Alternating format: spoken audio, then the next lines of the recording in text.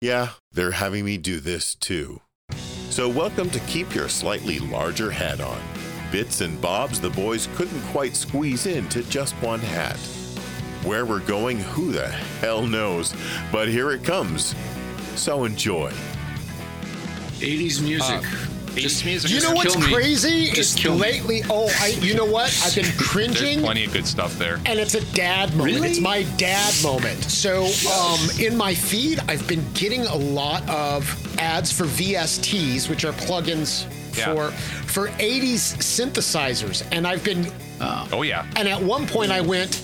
Oh man, I lived through that. I don't want to revisit that. And then it was like, holy shit! You're making that's my dad. That's what my dad said about the man. 60s. Sweet right? Sweet Dreams by the Eurythmics is still one of the greatest. Well, the Eurythmics stand all by themselves. But for the most part, when we're talking about those 80s synths, you know what comes to mind is like machines. Miami Vice and that kind of stuff. Jan Hey Hammer, man, if Tread lightly. something stirs an emotion in your heart, music has done its job. Whether or not it's entirely for you is totally different. But now you're making me want to dig out my Moog Cookbook CDs from the 90s. There you go. Well, and one of these days, one of the things that I am definitely going to do in this show is have a segment that focuses on Wendy Carlos Williams. Oh, fuck yes. Yeah. Because fair enough. I didn't grok. Switched on Buck. Oh yeah, I didn't grok back when I was a kid that Carlos Williams and Wendy Williams were the same thing, and that she was a trans person. Yeah. And one of the first people to come out like that. And one of my mother, rest her, was one of the most progressive women I have ever had in my life, and she was very aware. And yeah, she got me spaced out Bach, switched on Bach. Everybody was riffing on Bach back in the day. And it was the acid, right? Yeah. Well, no, Mom wasn't big on acid. That was me. Bach was always best on acid. Always was best with like classical music for me. That's really odd, right? Vivaldi and Bach just. Oh, you want to lose your shit? Vivaldi. Take a tab and listen to Paganini. Oh yeah, and his caprices. Yeah, exactly. And just go. No, I understand why people thought you were possessed. I understand. Well, I assume you were able to like see the trails of the notes. I always saw the color trails interweaving each other that way in the the synesthesia with something like that is just off the fucking charts. I'm sorry, I didn't mean to interrupt. Go ahead. No, that you didn't actually. You gave me. This is definitely a bonus segment here. We're talking drugs and music. Yeah, you got me wondering how Segovia would be on acid. I mean, lovely, awesome. That could be amazing. Freaking. It's really weird that you bring that up awesome. because I was just having my music robot. I was looking through. You have the ability at times to look through what are your most recent calls and how often your calls to your Amazon device get used. Oh, and the number one song that I've requested on my Amazon bot has been John Prine's Paradise, because that's my all-time favorite John Prine song. Hard to argue. Right? And the artist that I most frequently call to Amazon to play for me is Andreas Segovia. Oh, sure. Because I will just put Segovia on when I'm making coffee in the morning and something quiet. All right, guys, let's get back to it here. I just want to say real quick, kind of paradoxically, I'm not totally against the synths of the 80s. In the 80s, I spent a lot of time with Jean-Michel Jarre. So okay. That's a whole different thing, though. Yeah, Tubular Bells was kind of a masterpiece. It was. Oh, yeah, Mike Oldfield? Yeah, man. Yeah. And that's right. I always mix those two up. Oh, yeah. Yeah, Jean-Michel Jarre was more avant-garde. I did do a bit of time with Jarre. He's kind of in that canon with Vangelis. Yes, very much. And I got plugged into Vangelis very, very early on in my life, not Mark's life, but my life, because I wanted to know who did the theme music used on Carl Sagan's Cosmos. Oh, sure. Because yeah. I loved that introduction. And so suddenly, then when Chariots of Fire came out, I was just like, oh, I know who this is. Yeah. There is one blues song used in Cosmos, and it's on the Cosmos soundtrack CD that opened my world to one of the greatest blues guitarists that most people have never heard of in their lives, Roy Buchanan. Yep. And the track that they use on Cosmos, Sweet Bird of Truth. Yep.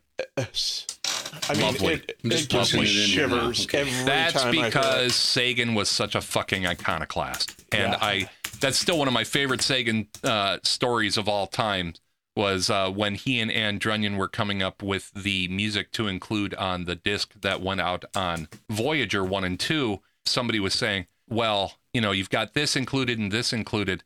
You've only picked one Bach tune. Why is that? And he's like, well, if we put more than one Bach tune on, we just look like we were showing off. That's right. That's right. I will tell you this. This cracks me up because, I'm still friends with the guys who I was in real trouble with my freshman year in high school. And that was the year I discovered Ozzy, so this is 1971. So early Black Sabbath and that shit you can imagine with big speakers cranked up. Oh, yeah. And enough Strawberry Mesc, you could really go places. Right. Well, what's funny about this to me is I had a very intense and brief excursion into chemistry.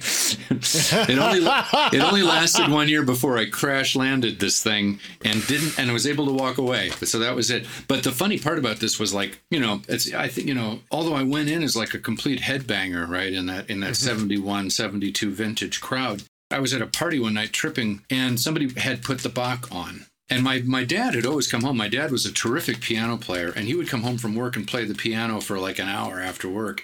And he was always playing Bach and Chopin and that stuff. So it was like we had a really good acquaintance. But I'm listening to this Bach, and I sort of passed out of my headbanger stage because of Segovia. There you go. And just hey, weird, Mark, right? Yeah. What's your favorite Black Sabbath song? Oh, this is itching for a fight.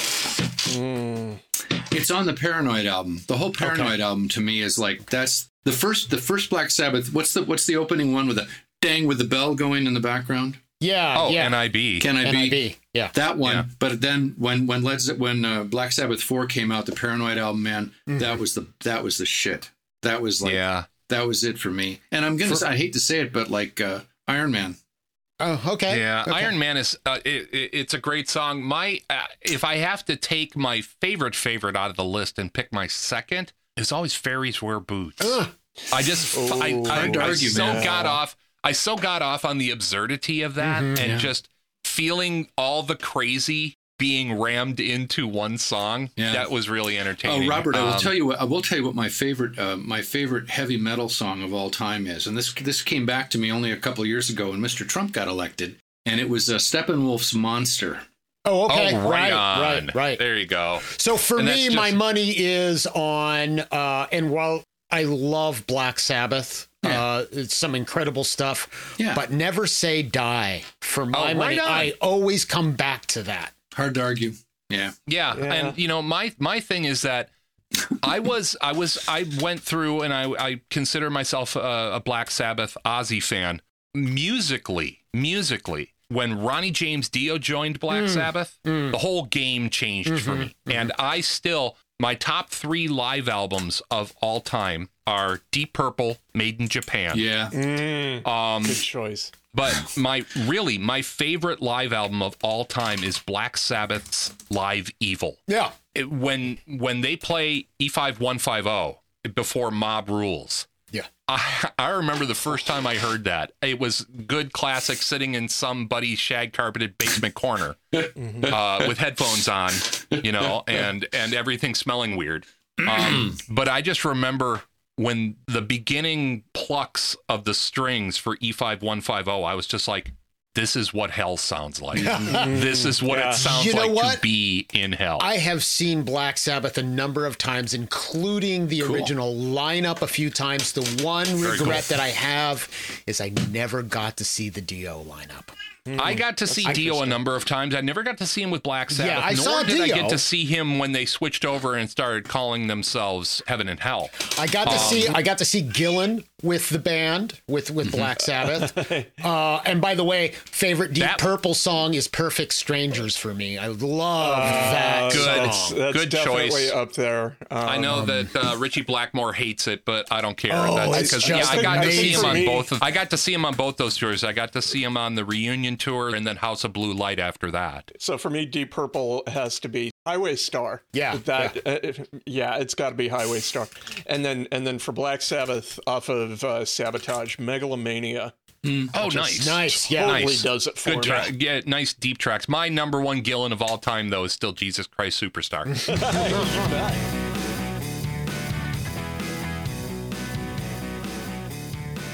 Well, that certainly was more stuff, I guess. Keep Your Hat On is brought to you by the Narrowband Broadcast Network in conjunction with PodSquadPDX.com. If you've got ideas for the show, feel free to drop us a line at talkback@kyhopodcast.com.